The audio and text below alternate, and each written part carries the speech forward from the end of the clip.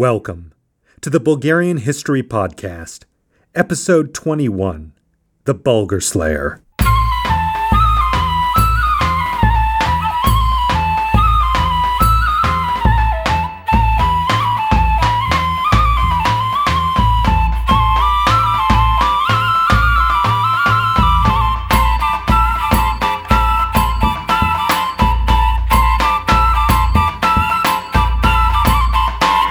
Welcome back, everyone. Now, we left off last time with the Byzantine Emperor Basil II slowly tightening the noose around the neck of Samuil and his Bulgarian state. First by taking the northeast, then the southwest, and now by attacking the north at Vidin and bringing the fearsome Hungarians into the fray. Now, the Greek historian John Skylichtes is a tough name, a lot of consonants there, but a Greek historian writing a few decades after the period, who makes up one of the main sources for this era, said of Basil's year of campaigning against Bulgaria that Basil, quote, did not relent, but every year marched into Bulgaria and laid waste and ravaged all before him, end quote. Now, truly, this was something different compared with previous Byzantine campaigns, because Basil wasn't going straight for the kill. The Byzantines had been trapped in sort of a perpetual threat of a two-front war between their eastern and western frontiers for centuries. And what that meant is that they rarely had the luxury to take their time when campaigning against the Bulgarians. There was always kind of a threat that if they take too long campaigning against the Bulgarians, that at any moment the Arabs might kind of rise up and attack them from the east. But Basil had planned this very well. A 10-year truce had been signed between the Byzantines and the Fatimid Caliphate in the year 1000, and Basil planned to make good use of every single one of those years. He knew he could afford to focus each campaign season on tightening that noose a little bit tighter and cutting Samuil off from one more piece of territory. So, the question is, where was Samuil in all of this?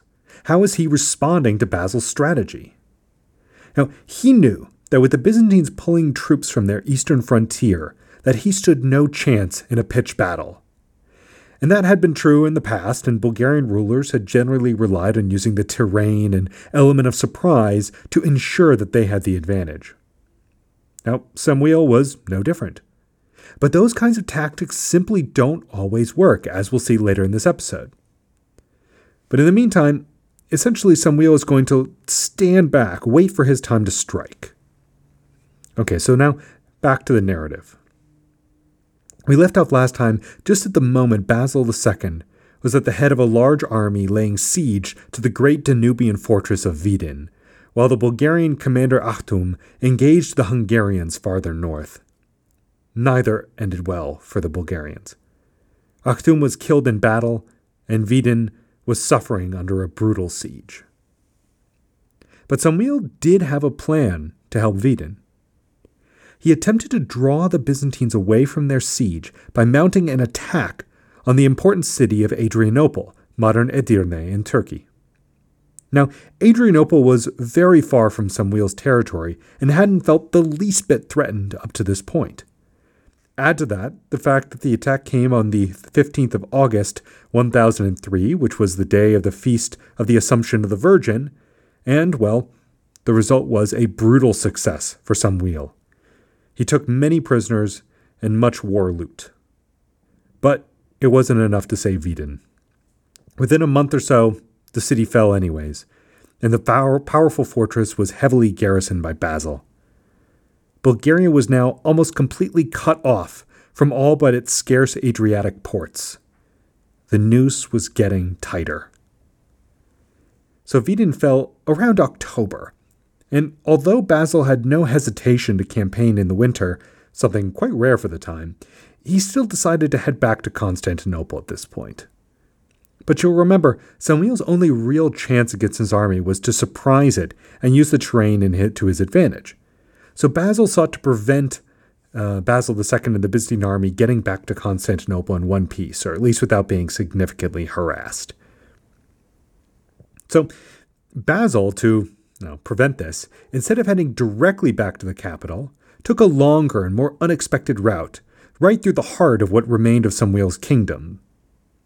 it was really a bold move to march through hostile mountainous territory when, say, hugging the Danube and Black Sea all the way home was a longer but easier and safer option. Even the Byzantine navy could have probably retrieved the emperor, but Basil wouldn't have it. Samuil, for his part, also couldn't allow Basil to march through his territory like this. It looks bad, At this point, Samuil's facing, I'm sure, a lot of troubles at home. He doesn't look like a strong leader, and having an enemy army just sort of tramps through his territory at will makes him look powerless. So he rushes back from Adrianople to meet this threat. After Basil had marched through the Morava Valley, destroying everything in his path, the two armies met near Uskub, modern Skopje in Macedonia, on the banks of the flooded river Vardar. Now, the deja vu wouldn't end there, because just as it had happened 8 years earlier, at the Battle of Spercheos, Samuil's troops believed that there was no way the Byzantines could cross the cold and fast-rushing waters. But again, just like 8 years earlier, they were deathly wrong. The Byzantines managed to find a place to ford the river and descended upon the Bulgarians without mercy, killing many, retaking all the treasure from Adrianople, and even capturing Samuil's tent. Once again, some Bulgarian success had been quickly reversed through carelessness. However, once again, Samuil did manage to escape. Now, following the quick surrender of Skopje, Basil turned northeast and headed towards Serdica. However, directly in his path was the fortress of Pernik, and its commander, the famous commander Krakra, was kind of manning the fortress, and it was a very famous, fearsome warrior. Now, this is the first and not the last time we're going to hear about Krakra, so you can remember his name. So while we don't have many details about this particular siege of Pernik, we do know that it was well defended, and although even the Great Walls of Vidin had not been able to resist Basil, Pernik actually did. In fact, the Byzantines sustained heavy losses and were forced to retreat back to Constantinople another way. This gave Samuil a tiny bit of breathing room, which he used to strike out against Thessalonica, just 8 years after he had taken it himself. So while Samuil didn't take Thessalonica, he did manage to ambush its governor, John Chaldos, and capture him. So at this moment, you can see the situation that overall, Basil is still kind of, to use the metaphor, tightening the noose. Samuil's getting a little victory here, a little victory there, but he's not able to really capitalize on these victories. He's not getting any victories that he can turn into something, but he's sort of getting enough that he's prolonging things, right? That he's not completely being deprived of the faith of his subjects, that people aren't abandoning him wholeheartedly because he is winning here and there. So, in general, relative to Samuil's enormous losses over the past few years, capturing a Byzantine governor, it just wasn't an adequate compensation. It didn't make up for those losses. Now, to make matters worse, it was around this time that Samuil's daughter-in-law and son-in-law, handed over Dyrrhachium, Durrës in Albania, if you'll recall, to the Byzantines.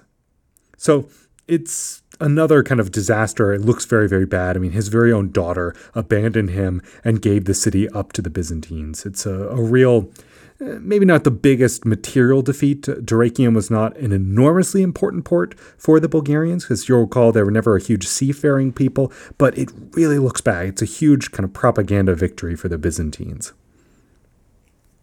So it's now the year 1005, and Samuil's domains, so recently enormous, extended only a few hundred kilometers in any direction from his capital at Ohrid, plus Dukla and southern Dalmatia, which are a bit farther away.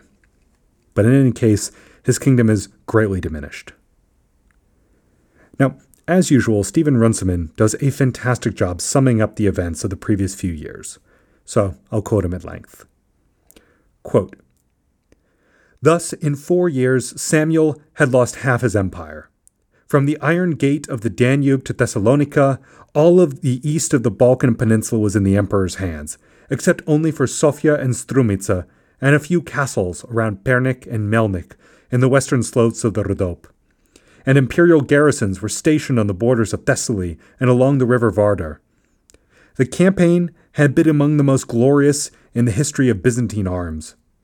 It had shown that the imperial troops, when they were ably led, were still the finest machine of warfare that the world at that day knew. It had shown that the Bulgarians, for all their courage and ardor, their ruses and their traps were no match for them now. Samuel, like every great Bulgar general, had avoided pitched battles, trusting to his speed and to ambushes and sudden descents. But now, he had to face an adversary that could make forced marches against the wildest enemy country, and yet never now to be caught unguarded in a valley or a mountain pass. An adversary, too, that had rid himself of all distractions, that had determined not to cease from fighting till Bulgaria should be no more. End quote. To summarize, things were looking bleak. Now, at this moment, historians differ on what happened from the years 1005 to 1009. Most take the words of that Byzantine writer John Skylitzes at face value and assume that Basil continued campaigning against the Bulgarians every year. However, historian Paul Stevenson believes that, there may have been a peace treaty signed in the year 1005, which allowed Samuil to keep his titles and his small bit of land. The reasons Stevenson cites for this are that, Basil didn't really have a reason to take more from Samuil at this particular moment. Major Byzantine strongholds had been retaken, trade routes had been restored. What more could Basil want? And Stevenson believes that evidence of this peace treaty may have actually been destroyed later to maintain Samuil's reputation as a warrior who would never relent to the Byzantines. Frankly, though, I'm not really convinced by Stevenson. By this point in history, we have enough Byzantine sources that one of them would have likely mentioned any formal treaty. Plus, Basil still had another 5 years remaining with his peace treaty with the Fatimid Caliphate. Why make peace now, only to resume hostilities just as a potential war in the east would return? Well, in either case, we know essentially nothing about what happened during these years. So the story picks back up only in the year 1009, when the Byzantines defeat the Bulgarians at the Battle of Creta, east of Thessalonica. Now, we don't know much about this battle either, and then the story goes quiet once again until about the year 1014. But then, all the sources, everything comes back with a vengeance, and we're back into it. Because frankly, this could only go on so long, right? The annual campaigning against Bulgaria. The writing was on the wall, and Bulgaria was, if you can imagine, facing death by 1,000 cuts. Samuil had to act or face annihilation. This was particularly true in light of the increasingly shaky loyalty of Samuil's nobles and commanders. He resolved to stop Basil in his tracks, to get his supporters back behind him. So after years of observing precisely how Basil and his army moved through the mountains to their objectives, Samuil now had some patterns on which to base his attack. So by the spring of 1014, he thought he'd found the perfect place to make his stand. Perpendicular to the Struma Valley, which runs from where the Greek border is now, north towards Sofia, you've got this other valley. But the Struma Valley, it's this main route north towards from Thessalonica and the wide plains of the Aegean Sea. Now, Samuil knew that Basil would head this way, but quickly turned to the west to follow yet another valley, which is formed by the Slumeshtinsa River.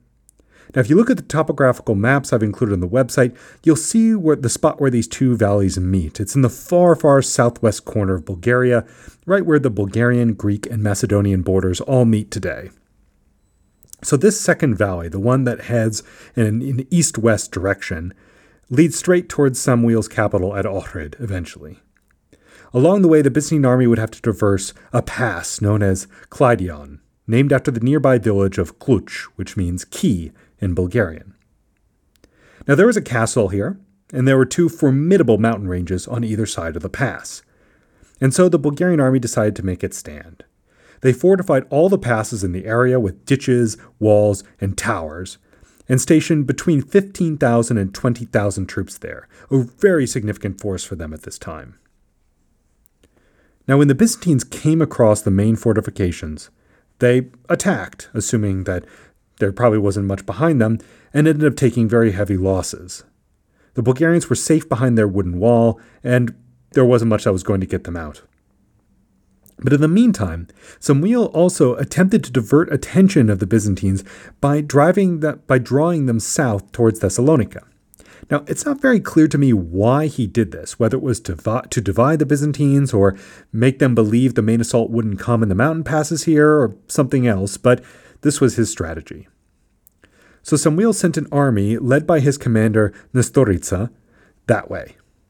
Somewhere near the city of Thessalonica, a force led by its governor and his son met the Bulgarians. Much like the previous Battle of Thessalonica, this was the third Battle of Thessalonica between the Byzantines and Bulgarians, the commander began by sending an attachment led by his son to attack the Bulgarians. And again, that attachment was surrounded. But things evolved very quickly, and the Bulgarians started taking heavy losses and retreating. In the second phase of the battle, the troops from Thessalonica managed to overwhelm the Bulgarians and capture many of them. Nestoritsa fled and survived. After this, the remaining Byzantine troops headed north to meet the army led by their emperor. So in spite of the successes at Thessalonica, Basil, he's still stuck at this point. His attempt to break through the Bulgarian fortifications in the valley had been a complete failure. But as you kind of got to know his personality at this point, you can imagine that he's not just going to give up. So instead, he orders an audacious attack. He tells his commander, Nikephoros Tsifias, to scale this 2,000 meter, it's about 6,600 feet, mountain called Belasica, and attack the Bulgarians from behind. So the Bulgarians sort of formed their fortifications in this mountain pass. He says, just climb the mountain. So Samuil had tried to trap Basil and force him into murderous attacks on his heavily defended positions, but instead what happens is the tables are turned. So on July 29th, as the Byzantine soldiers came down from the mountain and attacked the Bulgarian fortifications from the rear, the distracted soldiers could no longer defend the walls against the main Byzantine force in front of them. The Bulgarian soldiers were surrounded and didn't stand a chance. When they received word of the disaster in progress, Samuil and his son Gavril Radomir rushed to help. However, when they met their retreating forces near the modern village of Mokriovo, their attempts to rally the soldiers in the chaos failed. The Byzantines just kept advancing, and the Tsar and his son themselves were barely able to escape. Now, various Byzantine chroniclers claim that they took somewhere between 15,000 and 8,000 prisoners, though nowadays we expect it's probably in the lower end, but still a very significant number of prisoners, a large number of dead. Now, the Bulgarians regrouped at Prilep, and Samuil had to return to his capital to maintain control as the news of disaster spread. You can imagine there's a real chance of some rebellion, some uprising, if the people get word of the disaster and he's not there to, have a strong hand. So he leaves the fight up to his son, who's going to continue battling from Strumitsa. As long as that city can hold, the Vardar Valley can be held, and as long as the Vardar Valley is held, Ohrid, the capital, is still relatively safe, and Bulgaria can live on. So this is becoming a bit desperate for Gavril Radomir. He really needs to hold Strumitsa. So Basil sends a force, led by that same governor of Thessalonica, who had just defeated the Bulgarians, now towards Strumitsa to take it. However, this Byzantine force is ambushed in a gorge, a very narrow one, where they had absolutely no chance of defending themselves, and were slaughtered along with their commander. Legend has it that the commander was killed by a spear thrown by Gavril Radomir himself, revenge for the recent defeat. Now at this point, Basil was furious. This forced him to abandon his siege of Strumitsa, this sudden defeat, and really wrap up his season of campaigning. Though he still managed to take the fortress of Melnik before he had to retire for the winter. The revenge that Basil undertook in sort of his anger, his retribution for this insult, this defeat, is the one which will give him the name which we've known him by ever since, the Bulgar Slayer. Now we can't know what possessed him to do this, we only know the results. Those results came on October 13th of the year 1014. Samuil was at Prespa, racked by anxiety about his and Bulgaria's future. The victory at Strumitsa made little difference in the long run. The noose was still tightening and could hardly press any harder into Samuil's neck. Just at this moment, a column of men thousands of columns of men shambled to the gates of the city. Those Bulgarians who had been captured at Klydon were returning, between 8 and 15,000. They had been divided into groups of 100 by Basil and his soldiers. And out of those 100, 99 had been blinded, with the 100th man of each column left with a single eye with which to lead his brothers back home. If you can imagine, in these 8 to 15,000 people, there were between 75 and 40 eyes to lead them back. It was too much for Samuil. It was one thing to see your army slaughtered on the field, but this was something different. The sight of so many of his men broken and mutilated sent him into an apoplectic fit. 2 days later, on October 15th, he died of a heart attack. With his brothers or alone, he had ruled Bulgaria for 43 years, 43 difficult years, during which he had fought tooth and nail to rebuild the country after the disastrous losses to the Byzantines and to the Kievan Rus. He was buried at the Basilica of Agios Angelos on the island in the Lake Prespa, and you can still go there today and see his sarcophagus. I'll hand it over to Runciman again in this moment. Quote, "It was the end now. The last red streak of sunset had shone on Bulgaria and the defiles of Kimbaglongos, which their name for Clydion. Now it was twilight, and dim figures hurried to and fro to ward off the inevitable darkness. 9 days after Samuel's death, his son Gabriel Radomir, whom the Greeks called Gabriel Romanus, was proclaimed Tsar. He had probably been away from the army at the time of his father's death, and it took him some time to reach the court. Gabriel Radomir, for all his valor and his magnificent physique, had none of his father's greatness. He could command none of the same awe and respect, and almost at once his throne began to totter." End quote. So, in spite of it all, the war was not over. There was more killing and more conquering to do, and there was no time to waste for the Byzantines. Their army may have in theory retired for the winter. However, emboldened by the death of Samuil, they decided that there was yet more to do before the snows came. Basil traveled as far as Bitula, burned down the new Tsar's palace there, and returned to Thessalonica, capturing more cities along the way. And that's where we'll end today, with night falling on the First Bulgarian Empire as its blinded young soldiers shuffle back home in shame as its Tsar is buried. Anger over those horrors of the horrible treatment of these soldiers is rippling through the countryside. Some are vowing resistance, while others see no hope. The question now is, where does this all end? Next time we'll find out, as the first major chapter of Bulgaria's history slowly draws to a close. Now, this episode is produced by Lance Nelson.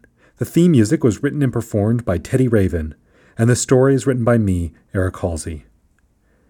Please like us on Facebook and absolutely give us a review on iTunes. Your feedback is always welcome. I always want to know what you guys are thinking, what your opinions, what you want to see more of, hear more of, etc.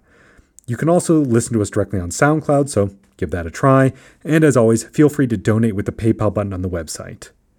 This week, I'd like to give a thanks to the listeners Todor Ivanov, James Bird, and Stefan Krasowski for their generous donations. It really means a lot, you guys. Now, another note, we here at the podcast are currently exploring the possibility of bringing some native advertising on. Now, that would mean me reading between 1 and 2 pieces of ad copy in each episode. Now, my hope is to find some advertisers that I really like and who I think you'll like, and hopefully who are maybe somewhat connected to the content of the podcast, though that might be a bit tough. But I want to make ads that are entertaining and that are interesting and that you guys can, not have to skip through. So if any of you listeners have any thoughts, if you're totally for it, totally against it, or particularly if you know someone who might be interested in advertising with us, please contact me directly through the Facebook page or through the website. It would really help me get these episodes out more quickly, help me justify devoting more of my time towards doing the research and production and everything, and it would just be a nice favor to me. So if you've got any help to lend, I'd really have to thank you. Also, if you'd like to hear more about Bulgaria today, as usual, please check out Bulgarian Now, created by the aforementioned Lance Nelson. You can hear me give audio tours of Sofia, discuss living here today. Lastly, if you want to hear a bit about the history of Bansko, check out the Bansko app, the premium version, where you can hear a special 3-part history of the city that I recorded for them. Yeah, that's it for today. So, uspech or good luck.